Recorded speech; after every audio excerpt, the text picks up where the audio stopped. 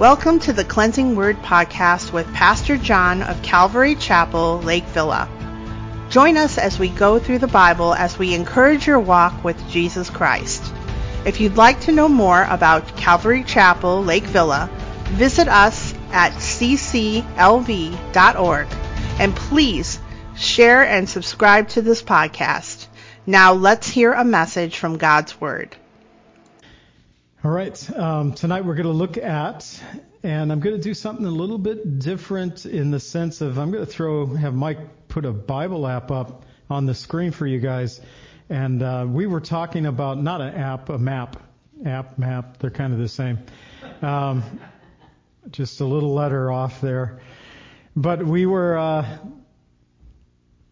last week talking about the division of the land with the tribes of Manasseh, half-tribe Manasseh, Reuben, and Gad, and they're on the east side of the Jordan River. And then tonight we're going to be looking at the other 9.5 tribes and the division of the land. It takes us from chapters 15 through 19, and there's a lot of reading, a lot of towns, a lot of boundaries, a lot of things that is just, one, difficult for me to read. Number two, half the name of these towns we don't know, nor do people in theology, the people who search around, they can't see it as well.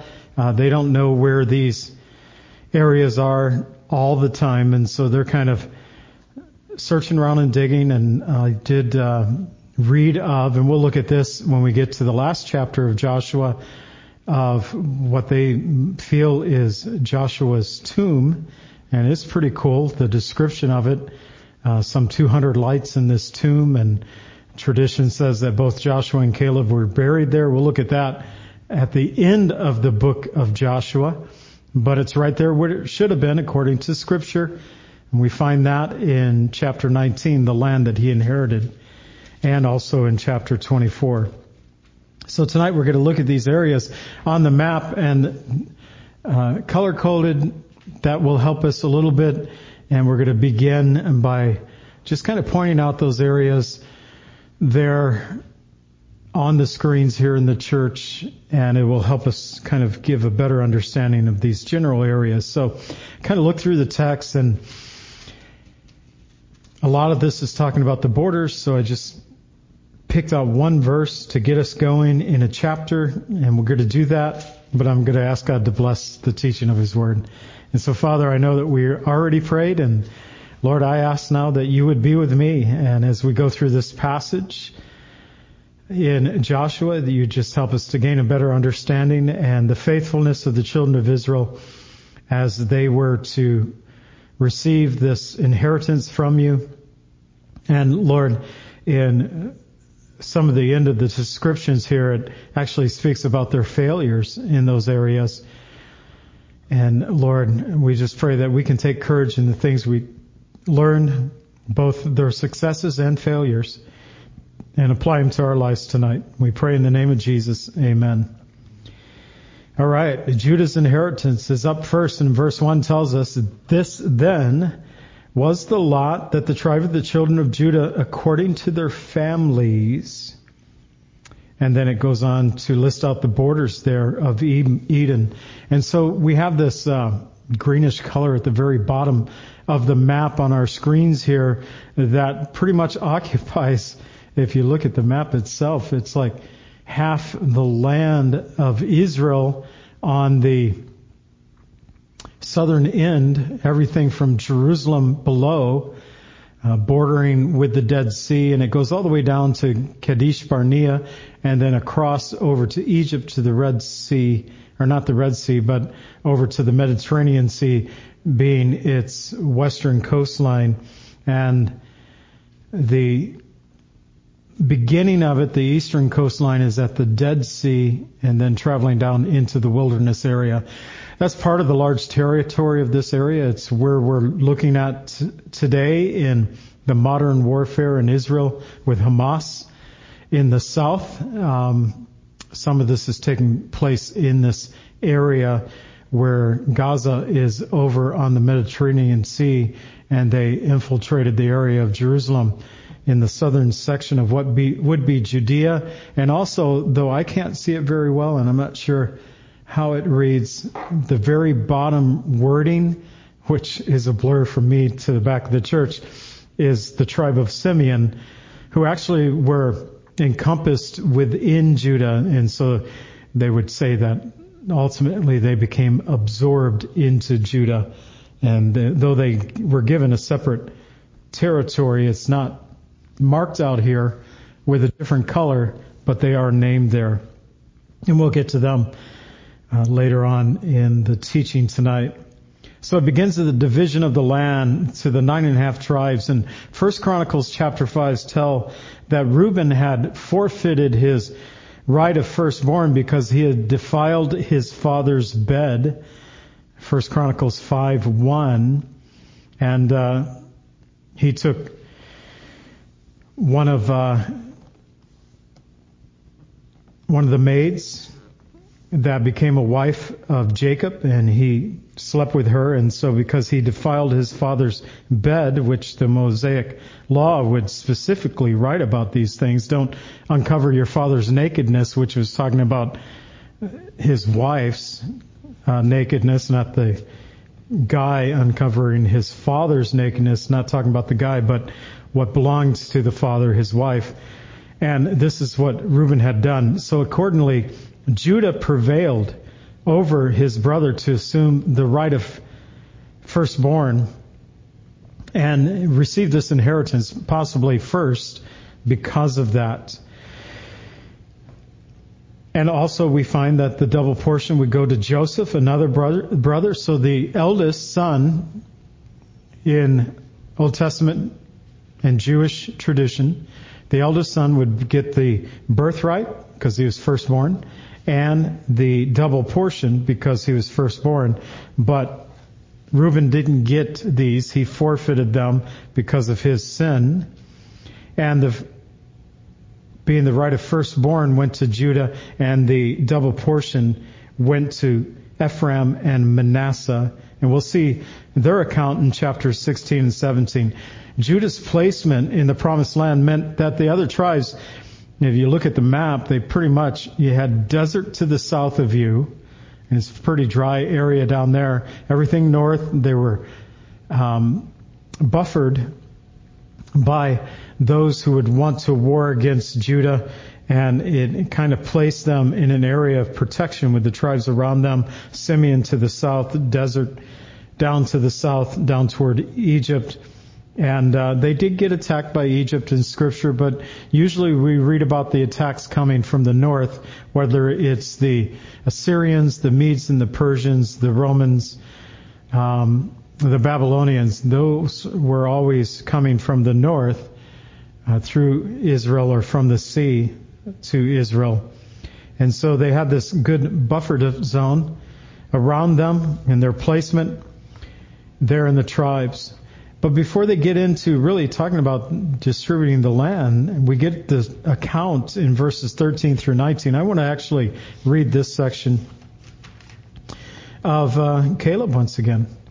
So we've seen the border, the territories. That takes us from Joshua 15, verses 1 through 12, as mapped out in the green. And if you don't have this, you can kind of look in a Bible map that you can find. All you have to do, if you're watching online, listening on the radio, and you're very curious about this, all I did was did a search on my computer, and I said the tribes of Israel and their division in the promised land. Just some kind of question like that, and several maps came up, and some of them I didn't care for, and this one was pretty decent. So anyways, that border of Judah given to us in verses 1 through 12, their territory.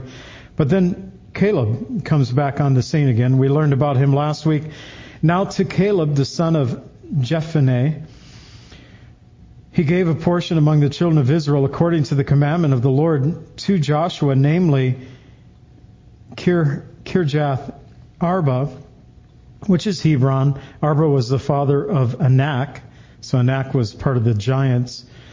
Caleb drove out the three sons of Anak from there, Shishai, Ahiman, and Tilmai, the children of Anak, so three giants. And he had talked about that last week, that there's giants, I'm ready to go. And he was willing to face the giants there.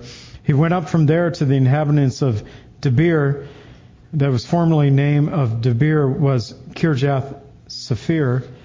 And Caleb said, who attacks Kirjath Sephir and takes it, to him I'll give my daughter Aksha.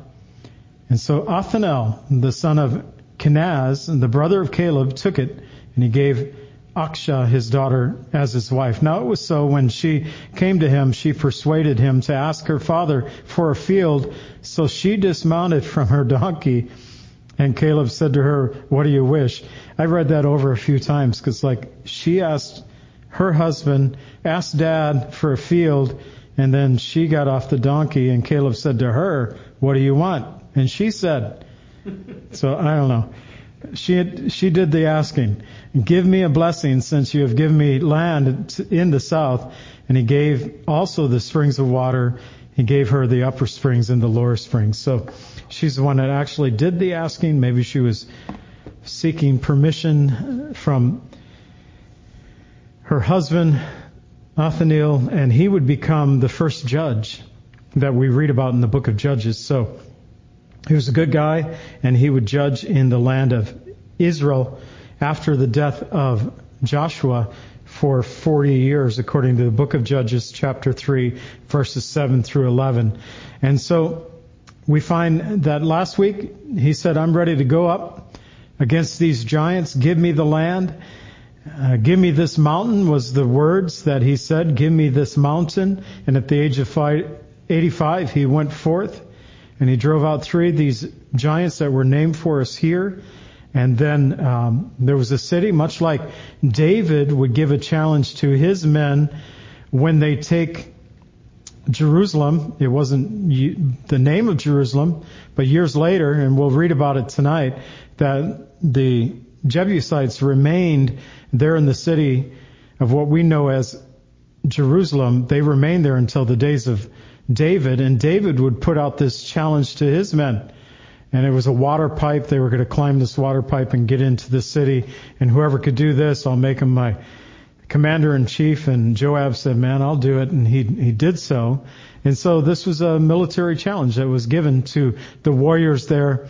Othniel was the one who heeded the challenge and won a bride as a result of that and became a great man of faith. So he's a good guy. Serving alongside a very good guy, faithful man, Caleb. And, no doubt Othniel, because Caleb and Joshua were the only ones of their generation that entered into the promised land, that meant that Othniel's father had died in the wilderness. And here we find that his son, as the Lord said to those who refused to enter into the promised land 40 plus years earlier now, they said, we don't want to enter in because they're going to kill our children. And God said, no, you're going to die in the wilderness and your children will enter in. Othniel was one of those children who became a mighty warrior himself. So they named cities of Judah, quite a few cities listed here in verses 20 through 63. And again, the names, some of them we know nothing about, and some are familiar to us.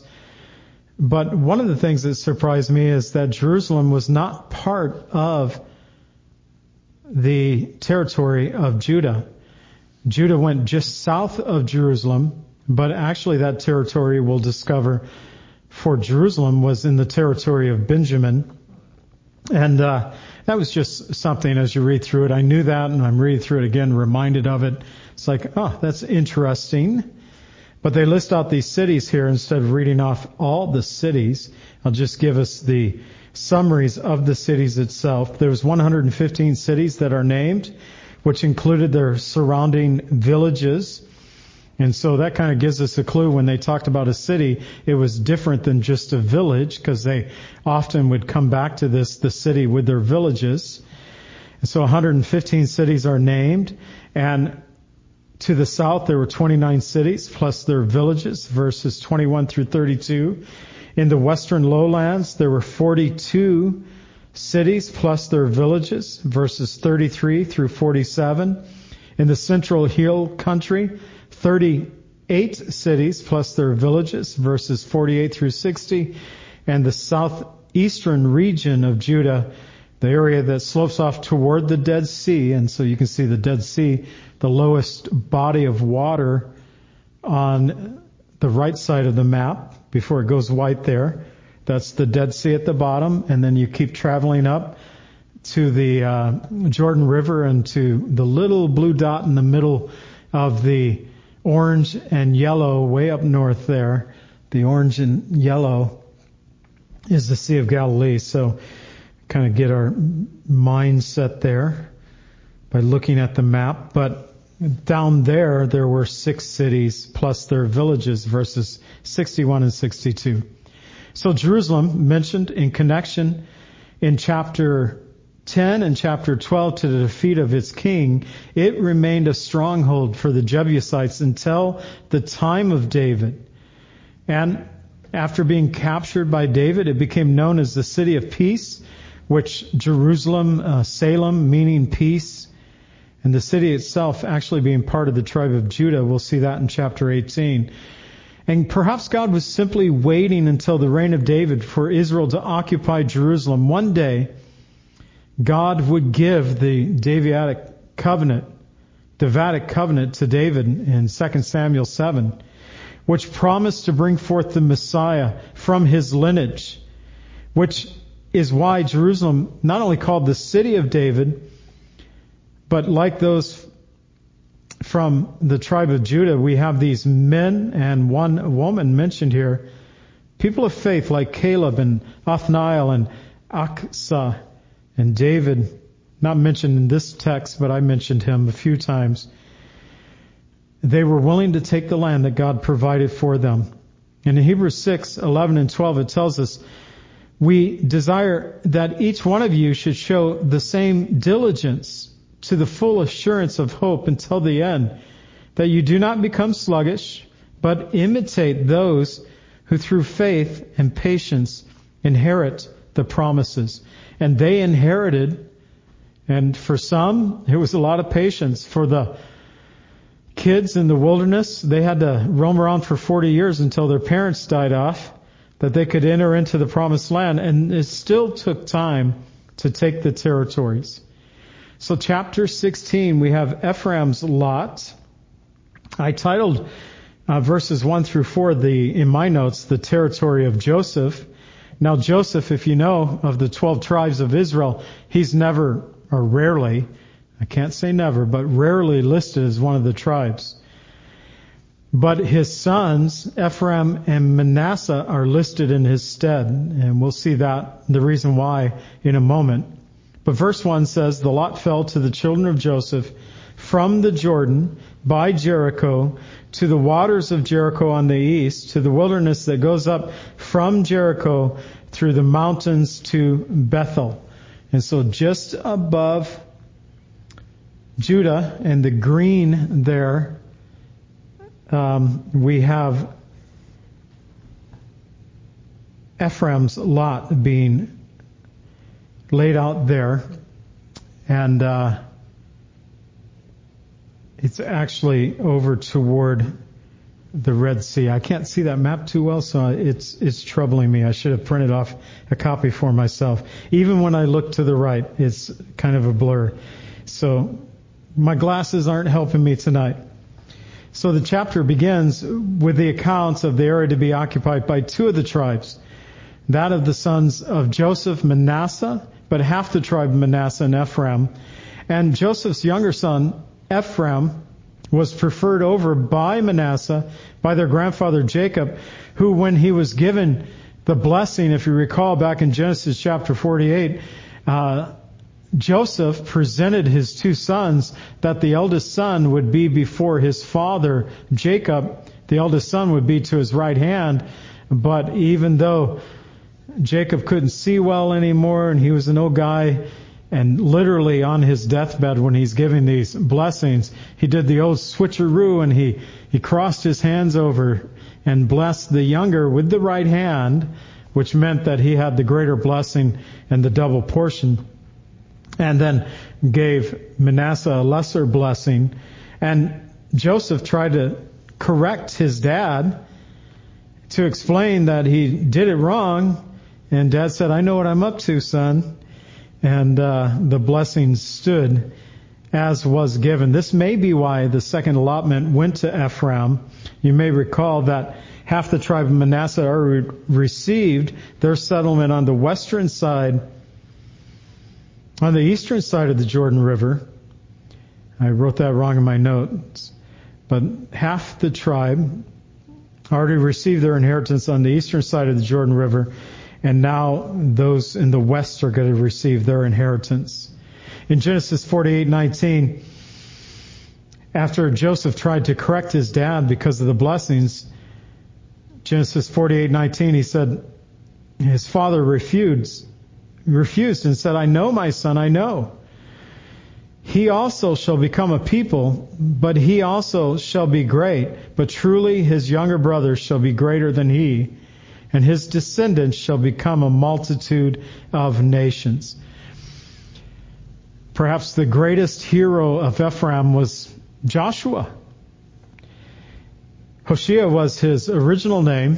It meant salvation, but Moses gave him the name Joshua. That means Jehovah is salvation, and that is a fitting name for the man who would lead the children of Israel into the promised land. Numbers 13:16, Moses called Hoshea, the son of Nun, Joshua. So their allotment, the territory of Ephraim, the son of Joseph, verses 5 through 10, here in chapter 16, places them right in the heartland of Israel, with Joshua being from their tribe, and the tabernacle placed in their territory at Shiloh. We'll read about that tonight. They were positioned to have great influence in the nation. So they were really positioned to be of great influence, but they never really lived up to the influence, the potential that they could have. First of all, we learn in the passage itself, in verse 10, that they were unable to drive out the Canaanites who were in Gezer, but the Canaanites dwell among the Ephraimites unto this day and have become forced laborers. We'll read this. It wasn't just Ephraim. There were a number of the tribes that it will say they were unable, whether it's talking about Canaanites or Amalekites or whatever kind of kites they might be talking about in these sections. They were not the only ones that failed to drive them out the enemy. But their second, perhaps the biggest failure, was when Rehoboam was inaugurated as king over the 10 northern tribes of Israel. That inauguration took place at Shechem, a city of Ephraim. We read about that in 1 Kings 12, verse 1. So they never really lived up to the potential that God had given to them. And I wonder how often we fail to live up to our God-given potential. May I remind us of the words of Paul, who said in Ephesians 1, verses 3 through 6, "Blessed be the God and Father of our Lord Jesus Christ, who has blessed us with every spiritual blessing in the heavenly places in Christ, just as He chose us in Him for the foundation of the world, that we should be holy and without blame before Him in love, having predestined us to the adoption as sons by Jesus Christ Himself, according to the good pleasure of His will, and to the praise of the glory of His grace, by which He has made us accepted in the Beloved." If you know anything about the first chapter of Ephesians that we have, although you would not know this by looking at your Bible, but I'm going to go over there, and I was reminded of this as I was reading through this section, that we have actually the longest sentence in the Bible. It's found in first chapter of Ephesians. beginning in verse 3 and going down, I believe, all the way to verse 14. Now, in my Bible, they've broken it up into 3 sentences, but in the Greek, there are no punctuation marks. And so, in itself, it holds a theme that runs completely through. And it's talking about, and I've circled every one of these. In verse 3, we have it again in verse 6, we find these things. In verse 7, in verse 10, in verse 10 again, in verse 11, in verse 12, in verse 13. We have this twice in verse 13, that in Christ, in Him, in Christ, in the Beloved, that everything is formed around Christ. And so that consists of, I just read a portion of it, of the longest sentence in the Bible, according to the theologians. Kind of neat to ponder. But we need to remember that we've been blessed with every spiritual blessing. And God has chosen us in Christ Jesus before the foundation of the world, that we should be holy and without blame, in love, predestined to the adoptions as sons, as daughters, according to the good pleasure of God's will. And sometimes we forget that God is with us. Who could possibly be against us? Chapter 17, moving right along. I know I'm not reading the verses here too much because it's a lot of cities and a lot of boundaries, and I would just be reading names that we did not know, even if I could pronounce them. So we have 18 verses in chapter 17. It's dealing with the other half of the tribe of Manasseh to the west. In verse 14 it says, the children of Joseph spoke to Joshua, saying, why have you given us only one lot and one share to inherit, since we are such a great people, inasmuch the Lord has blessed us until now? So they actually complain at the end of this, of the allotment that they received. But the beginning of it begins, Joshua 17 verse 1, there was also a lot for the tribe of Manasseh, for he was the firstborn of Joseph. And the tribe of Manasseh, descending from Joseph as his firstborn, his name meant forgetful, or causing me to forget. If you recall, Joseph had been sold as a slave. He had been imprisoned in Egypt for 13 years and then raised up out of the prison to become second in command in Egypt, to take the Egyptians and much of that known world at that time through a severe famine that was coming. And he was given a wife, and she had 2 sons, and only 2 named for us. Jacob would say, the remainder of your sons, they shall be yours, but Ephraim and Manasseh are mine, like my other sons. So no doubt he had other sons, but these 2 are known to us, Manasseh and Ephraim. And not much more is known about Manasseh, but his name, making me to forget. Joseph had went through a horrific period in his life, but God blessed him with a wife and 2 sons and great wealth at the end of his life. 4 of the 15 judges from the book of Judges were from the tribe of Manasseh, Gideon being the most renowned of these judges. And Israel, they desired even to make Gideon king, but he wisely declined, knowing that God was the king who was to rule over Israel and made them victorious in battle. So we've already learned about half the tribe of Manasseh settling on the eastern side of the Jordan River. And now we find the remaining tribe of Manasseh settling on the western side of the Jordan River. And their territory stretches out all the way across, I think it's the purple. Can't see, Ben, Ephraim, Manasseh. They're the yellow that is above there. So you have the yellow on the east side of the Jordan River that goes yellow into white at the top. And then they actually meet for a moment at the Jordan below the Sea of Galilee, and that yellow that stretches from the Jordan all the way to the Mediterranean Sea. On the western side of the Jordan River, that is the western tribe of Manasseh and their allotment there. So in this first section, in verses 1 and 2, we're told specifically of Malchir, the firstborn of Manasseh, a man of war, who was given 2 cities, Gilead and Bashan. And then we go into a section, I'm going to read this section, the daughters of Zelophehad. They came to receive their inheritance. And so, very short section, but I'm going to read this one through, verses 3 through 7. But Zelophehad, the son of Hefer,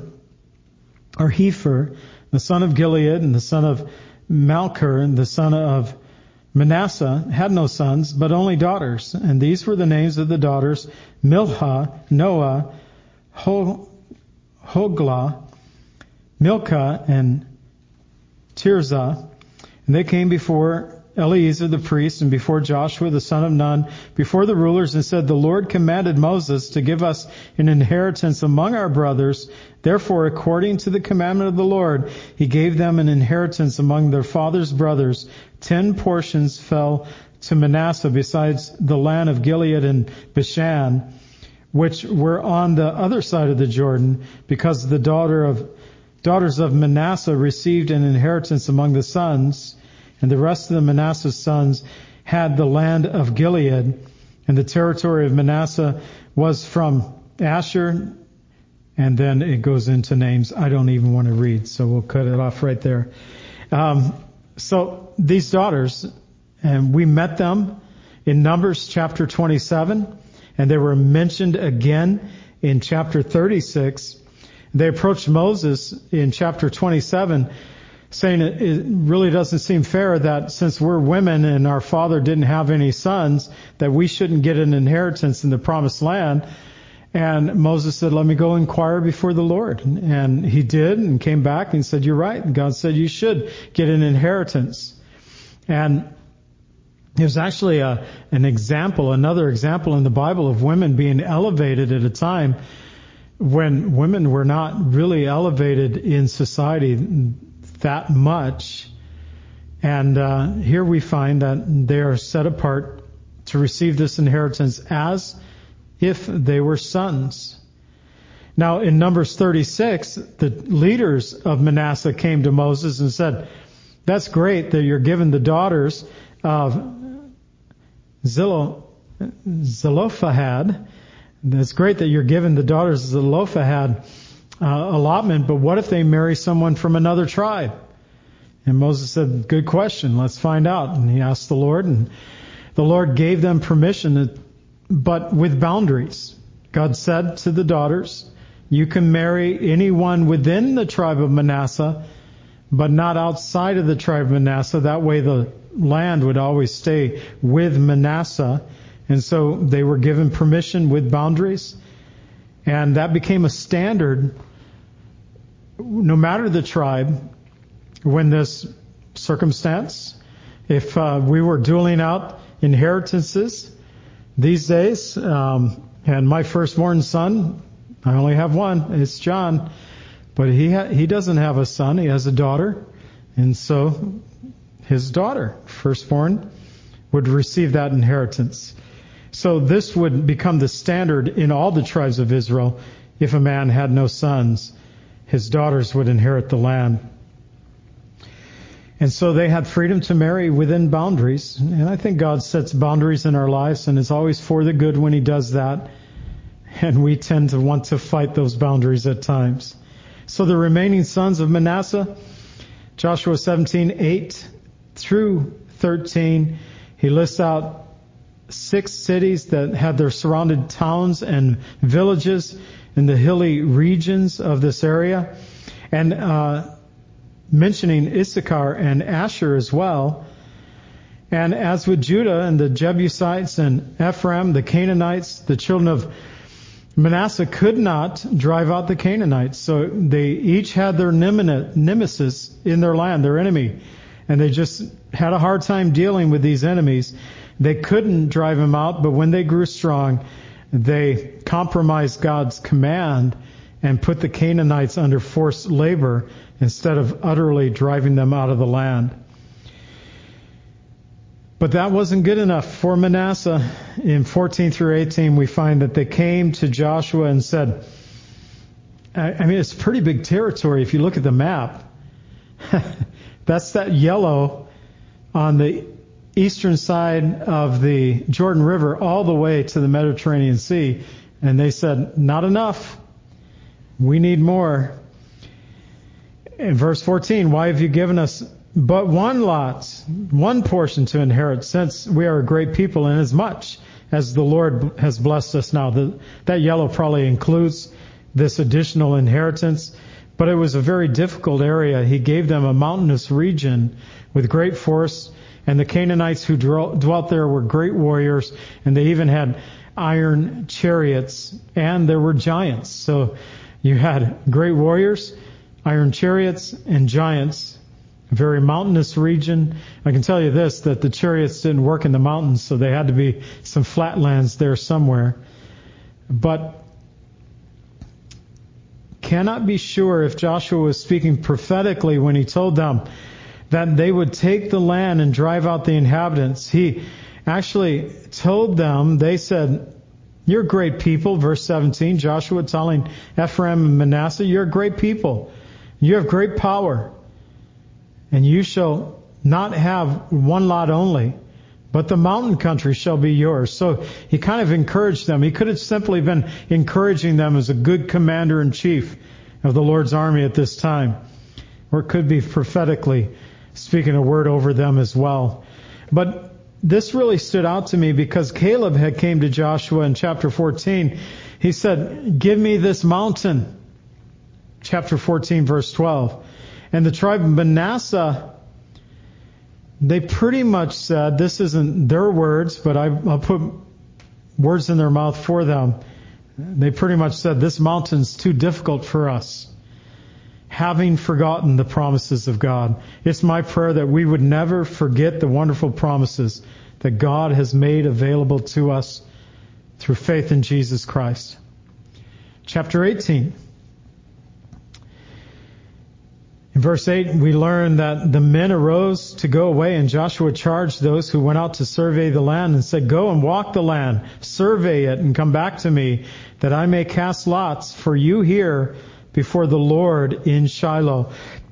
And so we set up the beginning of chapter 18 with 3 men from each of the remaining 7 tribes, 3 men from each of the remaining 7 tribes. So every tribe had 3 men represented, and they would go out to survey the land. And that was the instruction of Joshua in verse 8. But before all that happened, it tells us in verse 1, now the whole congregation of the children of Israel assembled together at Shiloh and set up the tabernacle of meeting there, and the land was subdued before them. If you remember, they had initially set up their base camp in Gilgal. That's where the tabernacle of meeting was set up first when they entered into the promised land. Shiloh would become this new location that would remain all the way through the period of the Judges into 1 Samuel. Samuel would minister at Shiloh. And so this would be a location of the tabernacle for hundreds of years to come. It would only be moved from Shiloh to go to a couple of different temporary spots, but ultimately to Jerusalem during the reign of David. And so we find it begins with the setting up of the tabernacle. In the allotment of Ephraim, where in Jeremiah 7:12 it tells us he set his name at the first. So God set his name there at the first. Shiloh means peaceful, and it's a messianic term that Jacob used when blessing Judah, saying, the scepter shall not depart from Judah, nor the lawgiver from between his feet, until Shiloh comes. He uses that phrase, Shiloh, peaceful, in Genesis 49:10, speaking of the coming Messiah.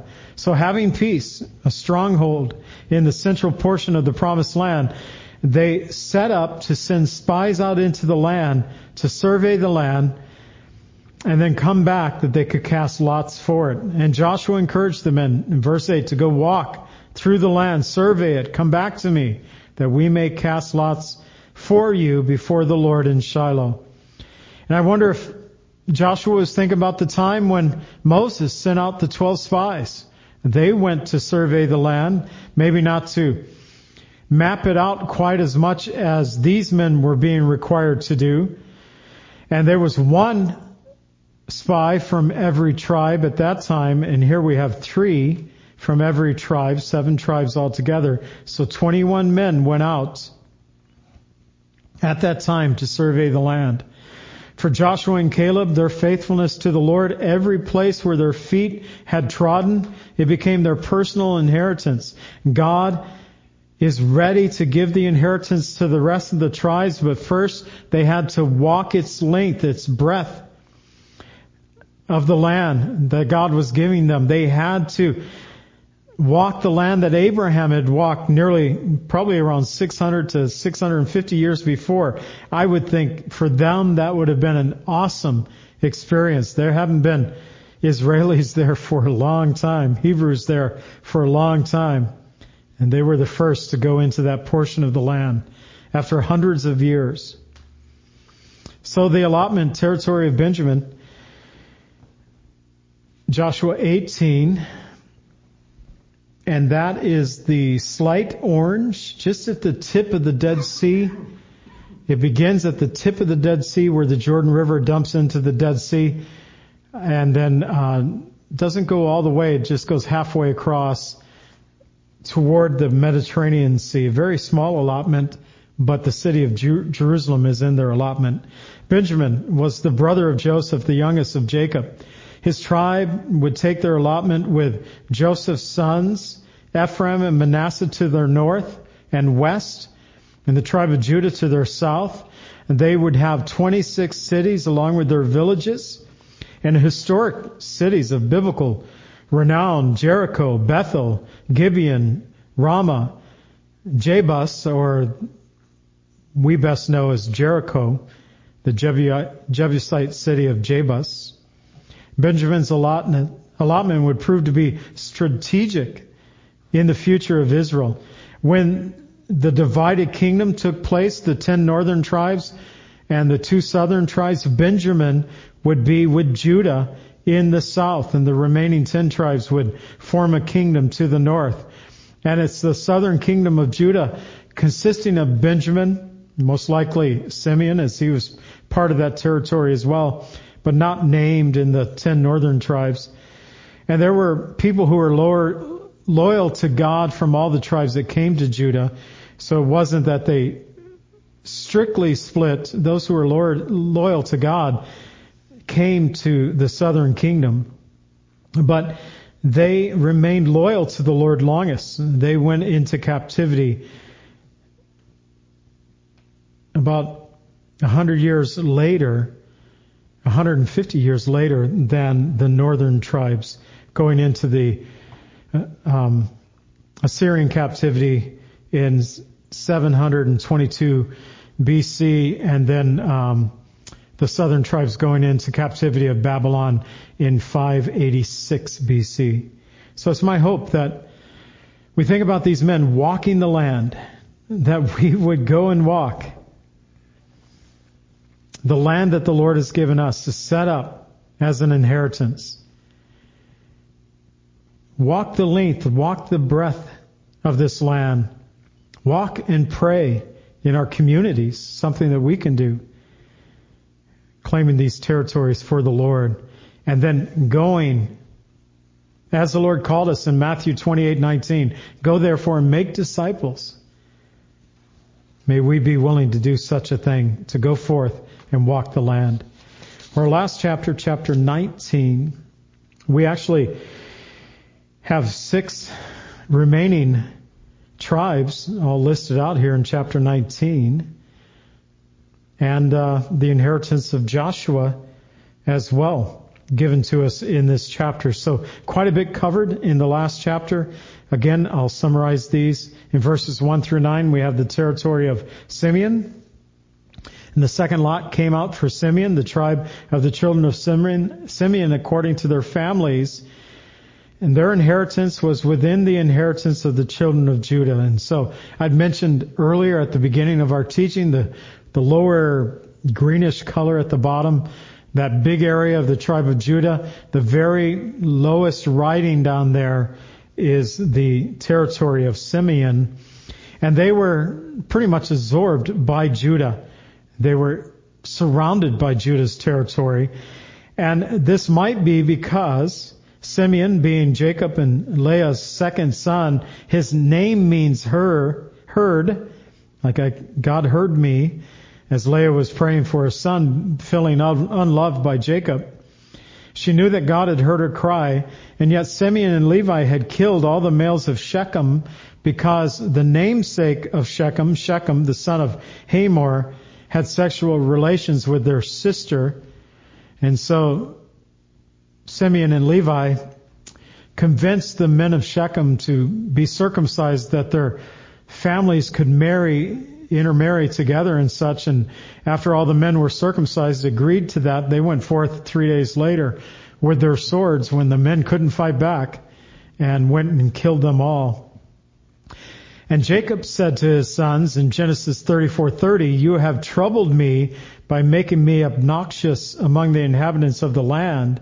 And his final words to Simeon and Levi were these in Genesis 49:5-7. "Simeon and Levi are brothers. Instruments of cruelty are in their habitation. Cursed be their anger and their wrath. I will divide them in Jacob and scatter them in Israel." And so that dividing and scattering, Simeon would be absorbed in the tribe of Judah. And that's why on this map they're named but not even mapped out as a territory as far as having their own color. And so whoever put this map together just put them within the tribe of Judah. And then, as we know, the tribe of Levi had no inheritance. God became their inheritance. And because they were of the priestly line, they were scattered throughout all the land of Israel. So the territory of Zebulun, verses 10-16, the third lot came, verse 10, to the children of Zebulun according to their families. And the border of their inheritance was as far as Zered. So Zebulun was the 10th son of Jacob, Leah's 6th son. His name meant dwelling. Leah figured, since she had given Jacob 6 sons, he's gonna want to really stay with me. If you remember, Jacob fell in love with Rachel, Leah's sister. He worked 7 years that he could wed her, and on the wedding night, Dad pulled the old switcheroo, and he woke up the next day to find Leah next to him, not Rachel. He'd work another 7 years for Rachel. He didn't have to wait 7 years, but he had to work another 7 years. And then at that time, it meant that both Leah and Rachel were both newlyweds with Jacob, and they were vying for his attention and trying to have sons. Rachel only had 2 sons. Hers was more difficult. So Jacob blessed Zebulun in Genesis 49:15, saying that he would dwell by the haven of the sea. And so up north of the West Manasseh, that big yellow territory up there, we find that Zebulun would be up in that territory. And he blessed them. Their territory would be between the Sea of Galilee to their east, but not on the border of the Sea of Galilee. And they would go toward the Mediterranean Sea, but not border the Mediterranean Sea. And Jesus fulfilled a proper prophecy in this area of Zebulun and Naphtali, or Naphtali, it could be pronounced either way, which was spoken by Isaiah. Isaiah 9:1-2 said, "The land of Zebulun, the land of Naphtali, The people who walked in darkness have seen a great light. Those who dwell in the land of the shadow of death, upon them a light has shined. And the tribe of Zebulun received 12 cities along with their villages. Issachar, verses 17 through 23, the fourth lot came out to Issachar, the children of Issachar, according to their families. Issachar was Jacob's 9th son, Leah's 5th son. She became pregnant by him after she had given her mandrakes. Her son had found some mandrakes. They were known in biblical times as love apples. They were thought to have the power of fertility, and Rachel bargained for the mandrakes that she could have a son, was her hope. And so she basically said, I'm supposed to be with Jacob tonight, but you can take my place if you'll let me have the mandrakes. And she conceived. Leah conceived that night and bore Jacob a 9th son, Issachar. We don't know much more about them, but perhaps the greatest thing said, a couple of things said about them. Jacob blessed them in Genesis 49:14 through 15. He said, Issachar is a strong donkey, lying down between two burdens. He saw that rest was good and that the land was pleasant. He bowed his shoulder to bear a burden and became a band of slaves. Their land was pleasant, very fertile, and yet often they fell into servitude with the warring nations around them. They were given 16 cities along with their villages. But the best reference, and this is something we like to carry the reference to Issachar for us to this day, because in the time of David, in 1 Chronicles 12:32, it says, the sons of Issachar had understanding of the times to know what Israel ought to do.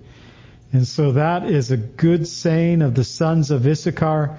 And may we be a people who would have the understanding of the times, that we would know what we ought to do. The territory of Asher, the 5th lot came out, verses 24 through 31, came out for the tribe of the children of Asher according to their families. So the 8th son of Jacob and the 2nd son of Zilpah, Leah's handmaid, who became a wife of Jacob. His name meant happy because Leah was happy to have another son accredited to her accounts. And so she had, physically, Leah would give birth to 6 sons. Her maid would have 2 sons. So 8 of the sons of the 12 sons of Jacob would be accounted to Leah. Not much is known about Asher personally. They inherited a rich, fertile land, but were never able to completely drive out the Phoenicians from their territory. Many years later, Anna was of the tribe of Asher, and we read about her in Luke 2:36 through 38, but just a little portion that I'm going to read to you from that is that she was there to see the baby Jesus and to witness of him to all who looked for the redemption of Jerusalem. So a woman from the tribe of Asher many years later would see the Messiah. They received 22 cities along with their villages. Now Moses blessed Asher with these words, and let him dip his foot in oil. Deuteronomy 33:24. That verse of scripture, along with something that was said earlier in the same chapter, caused, one oil company to develop, Zion Oil and Gas, to search for oil in that territory. And one of the articles says Moses blessed. This is actually from an article about them from 2018. Moses blessed the tribe of Asher regarding oil, and the allotment of the land is continuing to come to fruition as Zion Oil and Gas announced Tuesday, this was in 2018, that it has definitely found oil and it's nearing testing for the well for commercial use. And I went to their home website. They're still in business today. And the home webpage says this: Zion Oil and Gas Company drilling for Israel's political and economic independence inspired by Genesis 49:25 through 26 and Deuteronomy 33:13 through 16. And so people read their Bible and it's like, oil? Oh yeah. Maybe we should be looking over there. And you know what? They found oil. Naphtali or Naphtali. I actually looked up how to pronounce this name today, and it could go both ways. I usually say Naphtali, and I hear a lot of people say Naphtali. So they were the sixth, verse 32, the sixth lot to come out to the children of Naphtali, for the children of Naphtali according to their families. So Naphtali, I'll just keep saying it that way for now.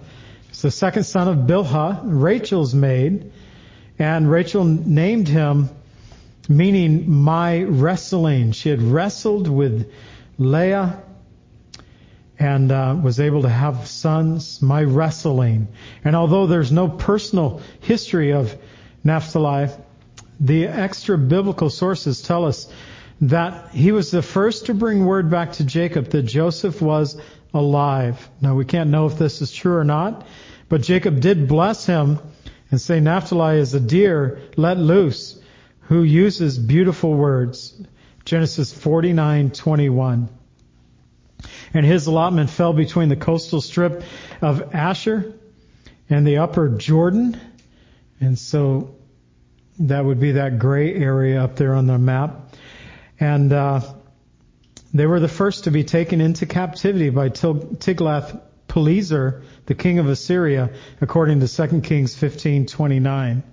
They received 19 cities and their villages.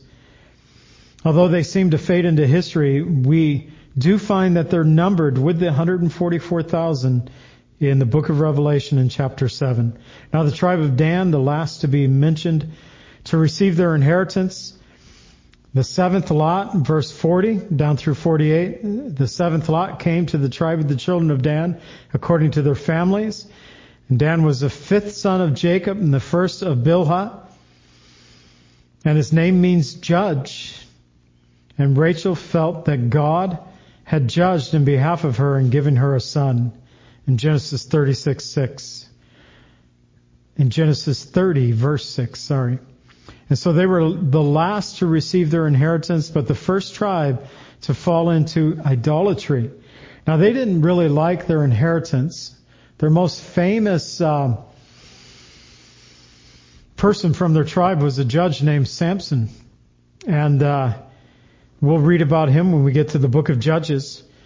But either they outgrew their territory or they decided that they would needed more room to stretch out. They ended up going far north, up over the Sea of Galilee to actually the base of Mount Hermon, to an area that they saw was, and it is, we've been there, Lily and I, and very beautiful area, very tropical palm trees, very lush with the vegetation, and it's a tributary head.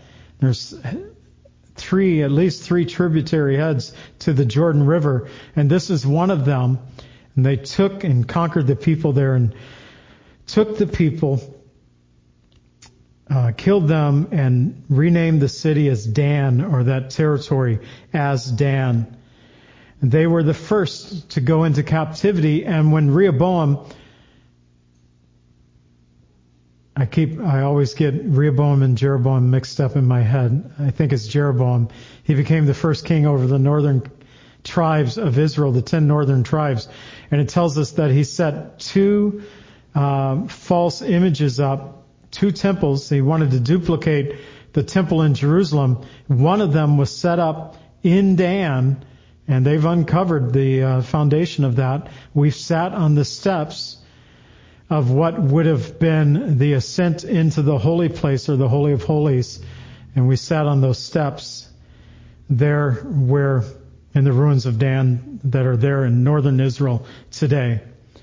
And so, great potential, but they would fall into idolatry and lead their nation that way as well.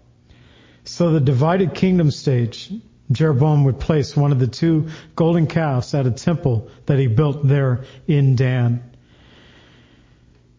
So the inheritance of Joshua in verses 49 and 50, when they made the end of dividing the land as an inheritance according to their borders, the children of Israel gave an inheritance among them to Joshua, the son of Nun, according to the word of the Lord. They gave him the city that he asked for, Timnath-Zerah,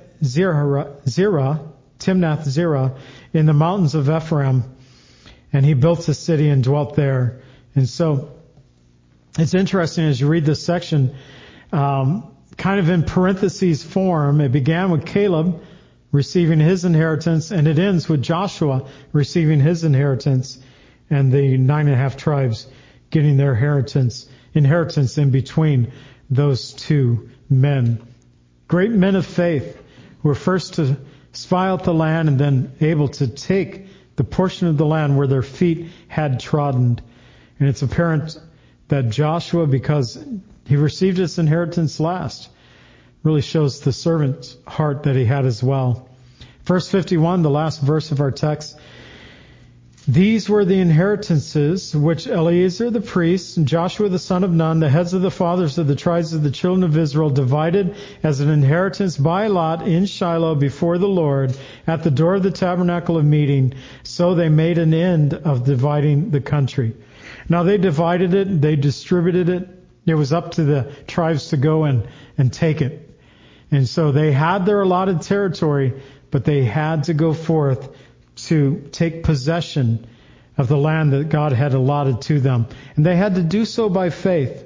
And I pray that we're willing to go forth, discovering what God would have for us, and to occupy by faith those things that the Lord has given to us. 1 Peter 4:10, last verse I read tonight.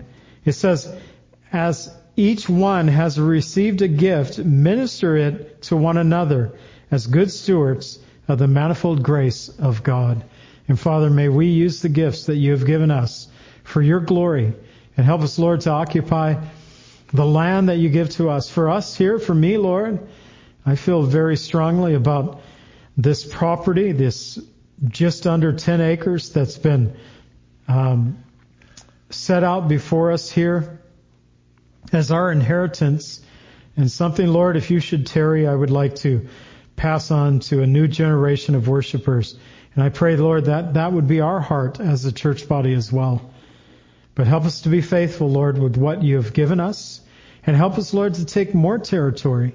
And you have, Lord, through video, through radio, and other means, Lord, you have helped us to reach not just our Jerusalem here in Lake Villa, but beyond